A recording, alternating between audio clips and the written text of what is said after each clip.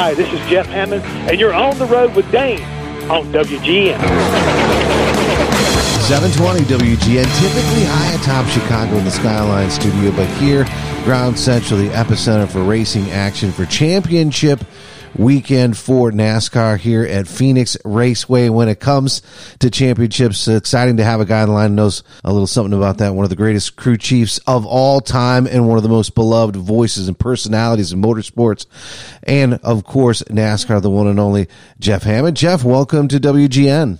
My pleasure and my privilege. I really am excited about this weekend. I love what you're saying. Yes, a lot going on in Phoenix. It all comes down to one race, 4 drivers. You know, all those storylines too, right? Because it builds up a lot of the usual ones, like who's going to win, who's has the momentum, but then some things that are sort of out of the box, right? And these questions that are happening. I mean, I would be remiss if I didn't ask you a little bit about your thoughts on the Ross Chastain situation. At first, it seemed like it was like, whoa. And then now there's a lot of people saying, hey, hold on a minute. Well, I think right now, people are trying to make what could be a newfound way of racing. I mean, let's go all the way back to the very beginning when we talk about drafting. That was discovered by my former boss, Junior Johnson, when he was racing at Daytona, and all of a sudden realized his under horsepower car couldn't get the job done being out front. But he found out if I run in the back behind these guys, I could use that dead air to keep up, and I figured out how to make it work to where I could pass and win a race. Well, that finding has been, kind of like a mainstay in NASCAR. And what Ross Chastain did may have been the modern way to pass that was been basically unthought of or untested. And I think a lot of the drivers, some of the complaints are, well, this could happen or that could happen. Well, it didn't. I mean, he made a conscientious move to try to give himself a chance to make it into the championship round. Well, which it paid off. But think about it like this. He was an innovator and he was daring enough to try it.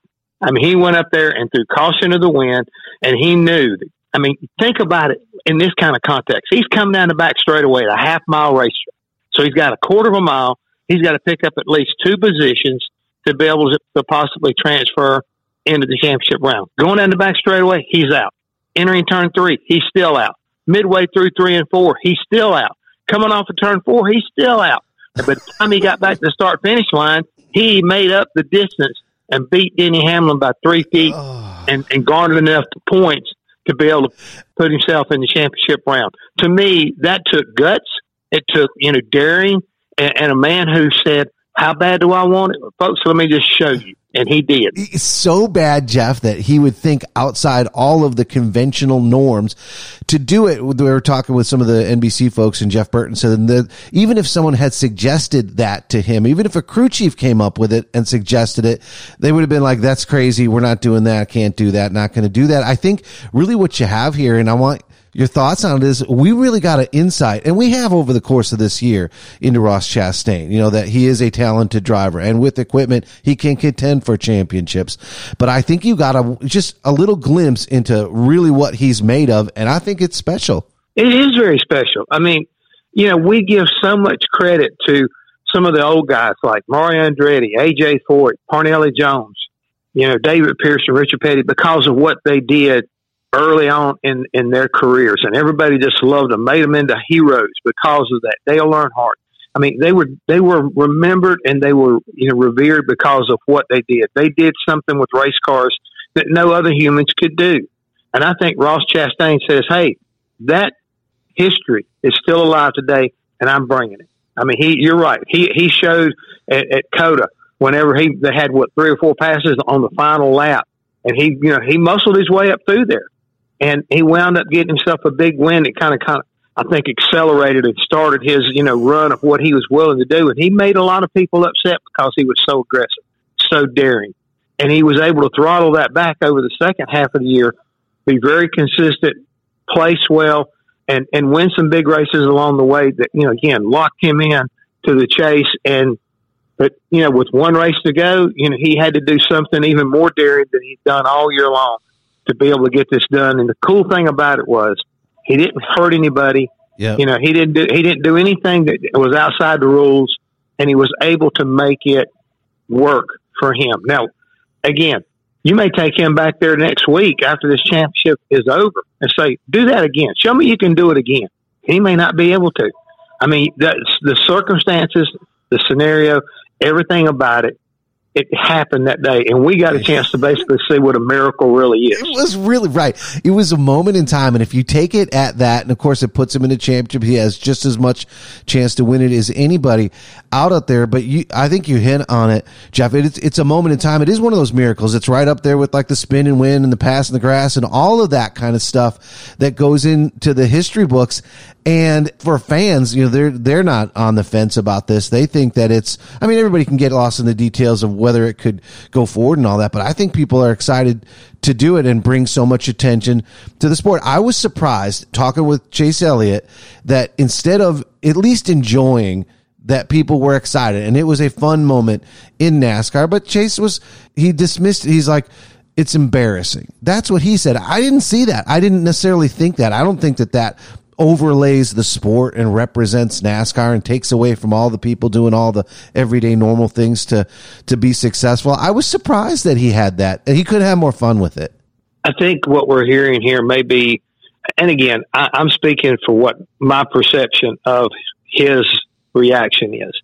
I think it's maybe a little bit of jealousy of something. He did something that I wish I'd have done, because, here you're talking about a guy that's already got a championship and, big wins across his career, and he's very, very popular. But to me, you got to understand and appreciate what fans are all about. They're about the daring and the excitement that goes into racing.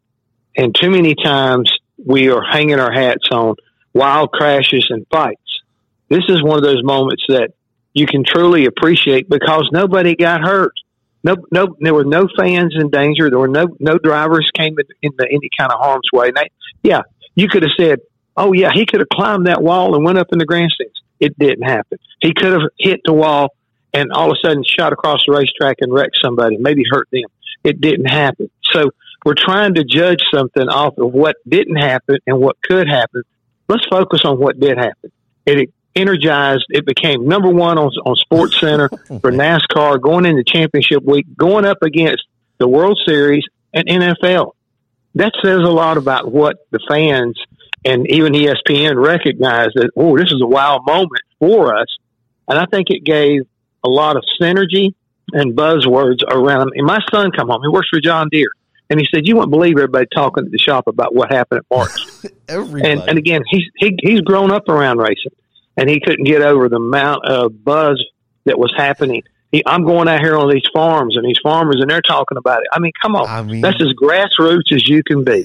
Jeff, and you hit on it too. And so whether it was people that have been in and around racing their entire life or just office workers that are in a city somewhere and have never paid attention to it, it was that kind of moment. In this day and age, with all those distractions out there and all those things to look at, it's hard to cut through and get people's attention. Even when you look at the NASCAR purists and all those traditionalists, they have to admit that the thing that really jettisoned NASCAR to another level at a point where it wasn't where it was going was, Cale Yarborough and Donnie Allison fighting, right? I mean, it has nothing to do, but you have to admit that moved the needle. And this is what it's all about in every sport you go to. I mean, you think about the other night, the big catch in the World Series game, that allowed Houston to hold on and win that game. But whether it's a great golf shot on the PGA Tour, it's an unbelievable dunk in basketball. Those moments excite and energize us each and every week, and we thrive off of that as a society.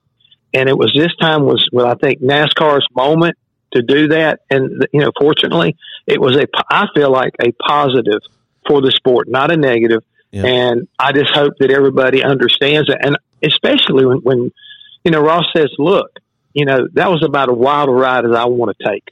That it got my attention. It rattled my insides. I mean, he's sitting there trying to keep his foot in the gas and make himself be smooth enough to get around that corner and not get in the wall too hard. I mean, all of this stuff happened. You can call it the luck of the Irish. You can call it, divine intervention. But whatever it was, it's got everybody's attention, and it doesn't need to be dismissed. It needs to be applauded. And at the same time, guys, I'm talking about drivers. Nobody's making you go up there and do it.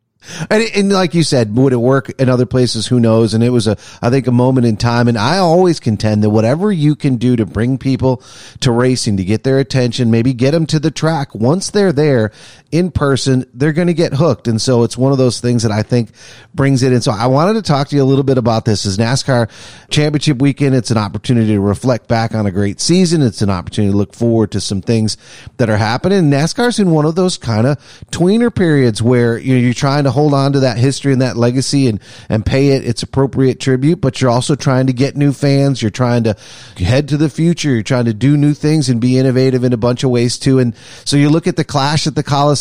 That was one of those things, totally different, outside the box. Another, from an event side, attention getter. People were like, how could you even do that?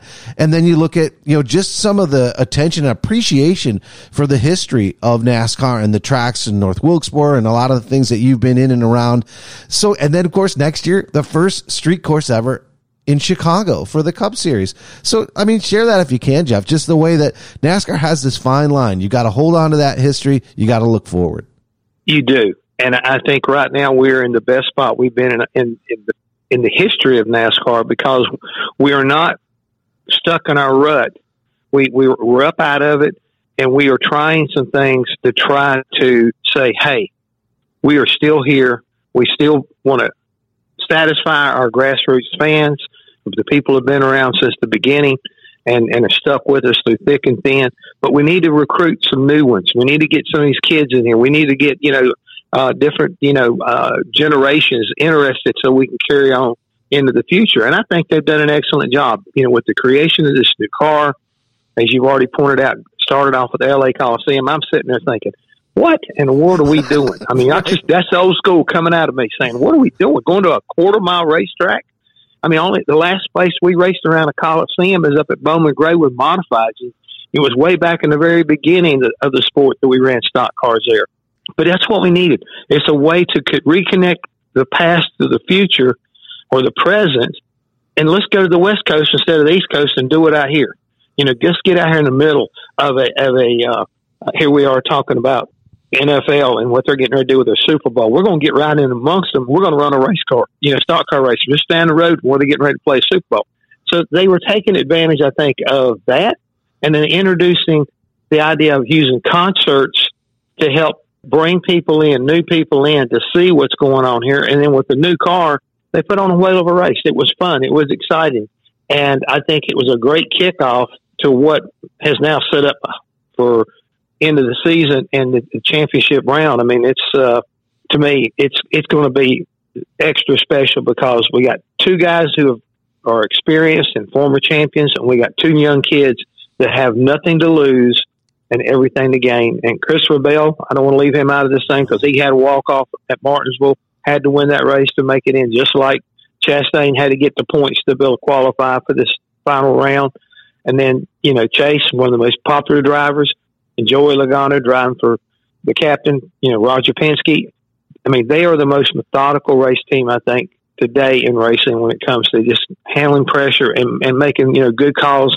All these things are contributing to what is going to be an interesting mix. Time flies, Jeff Hammond, and it was interesting to hear Joey Logano when people presented him with the fact that he is the oldest driver in this championship four, and he was one of those guys, that came in as one of the young guns and all that, and time does fly, but it's great to see these young drivers fill in those gaps as we lost some of those legends a handful of years ago. No, you're right, and the future is so bright with the drivers that are coming along, like Tyler Reddick for one. I mentioned Christopher Bell. Nice. the rounds and the races he's won.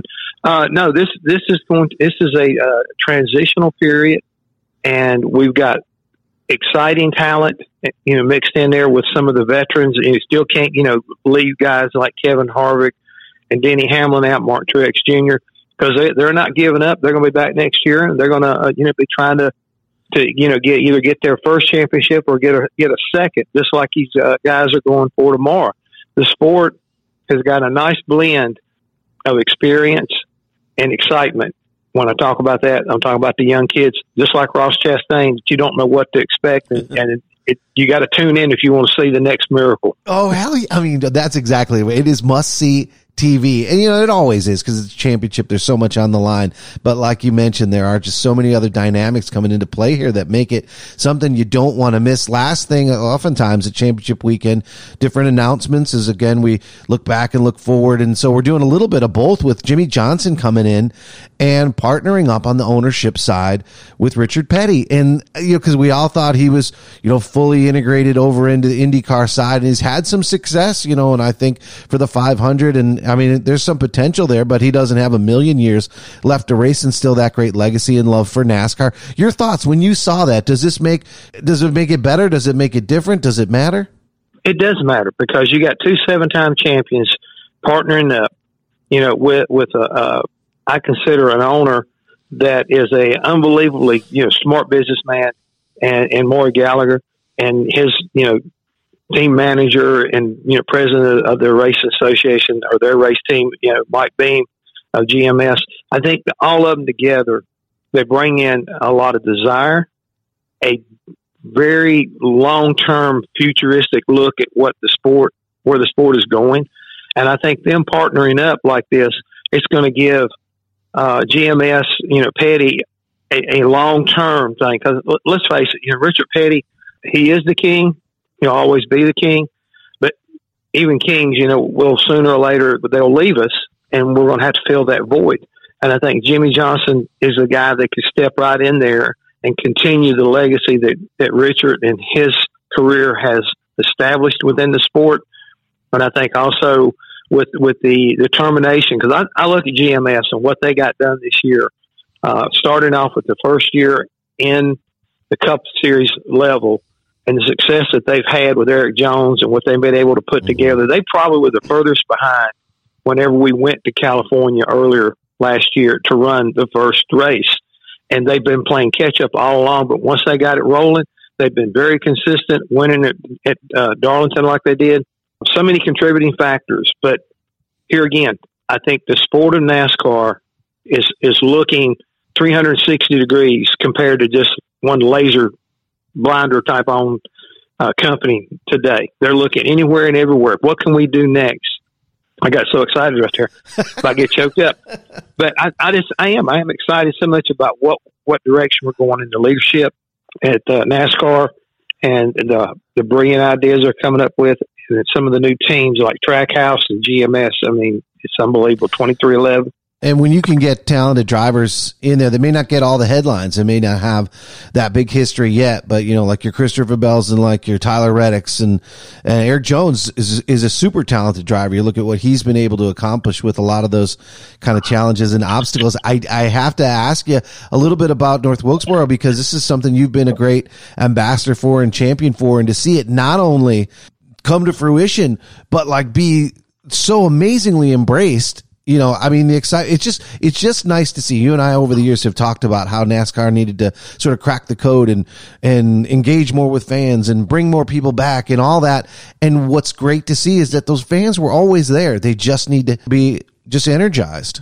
Oh, you're right. And the thing is, when it comes to Wilkes County, the folks in North Wilkesboro and the city of Wilkesboro, they are so unique, and they were crushed whenever they closed that racetrack. And it's been dormant all this time.